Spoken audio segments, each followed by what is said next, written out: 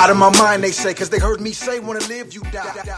Good day, everyone, and welcome to Unpacking the Theology, a show that unpacks the reason behind the rhyme in Christian hip-hop. On today's show, we're unpacking Ivy Connerly's track, Paradoxes, featuring Odd Thomas, on his album, The Unknown God, put out by Crown Rights. So this track is about the Christian life. The Christian life is paradoxical because it's quite antithetical to the way of the world. The text for today's track comes out of 1 Corinthians 1, 18 through 24. While this text isn't quoted directly in the track, or necessarily referenced, it outlines the basic message. So, let's read it. 1 Corinthians 1, 18 through 24 says, "For the word of the cross is folly to those who are perishing, but to us who are being saved, it is the power of God. For it is written, I will destroy the wisdom of the wise, and the discernment of the discerning I will thwart. Where is the one who is wise? Where is the scribe? Where is the debater of this age? Has not God made foolish the wisdom of the world?" So for this song, I actually had to write the lyrics out, because they're not up on the internet. In the lyrics that are linked in the information section, you'll find references to many verses, because this song is laid out in each line says something different about the Christian walk and how it's different from the walk of the world. I encourage you, when you find time, to go into the lyrics and take a look at it and look at the scripture references. So, let's talk about the first two verses. The first two verses cover what it means to be a Christian. It takes the typical view of the world and contrasts it with what the Bible says a Christian life should look like. Since the first two verses are sum up the Christian life, let's go through the third verse in more detail, because it kind of explains the main idea of the entire song.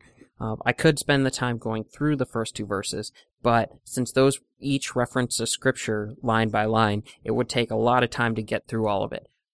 I encourage you to go through that on your own. In the meantime, we'll focus our time here on the third verse, and when you hear it all together, it'll make a lot more sense. The first four lines kind of give us a thesis of the entire song and tells us what it's about. So if you were listening to this on your own, you would hear the third verse and it would explain the context of the rest of the song. What I find cool is that even if you're not a believer and nothing in the first two verses makes sense, the third verse explains it.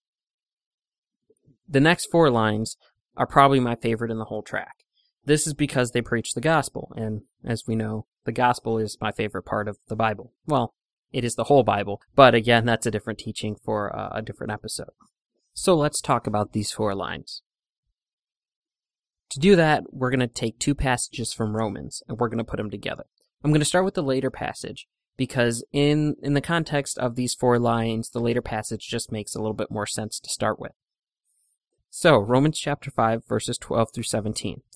"Therefore, just as sin came into the world through one man, and death through sin, and so death spread to all men because all sinned. For sin indeed was in the world before the law was given, but sin is not counted where there is no law. Yet death reigned from Adam to Moses, even over those whose sinning was not like the transgressions of Adam, who was a type of the one to come. But the free gift is not like the trespass. For if many died through one man's trespass, much more have the grace of God and the free gift by the grace of that one man, Jesus Christ, abound for many. And the free gift is not like the result of one man's sin. For the judgment following one trespass brought condemnation, but the free gift following many trespasses brought justification. For if, because of one man's trespass, death reigned through one man, much more will those who receive the abundance of grace and the free gift of righteousness reign in life through one man, Jesus Christ." This passage talks about how sin came into the world through one man. That would be Adam, who's known as our federal head, as he represented all mankind. Since he sinned, his sin was imputed to all men by birth. We could go deeper into this, but that's not the point I'm trying to make here. The point I'm trying to make here is that sin spread through the world through one man, that one man being Adam. So, let's go over to Romans 3.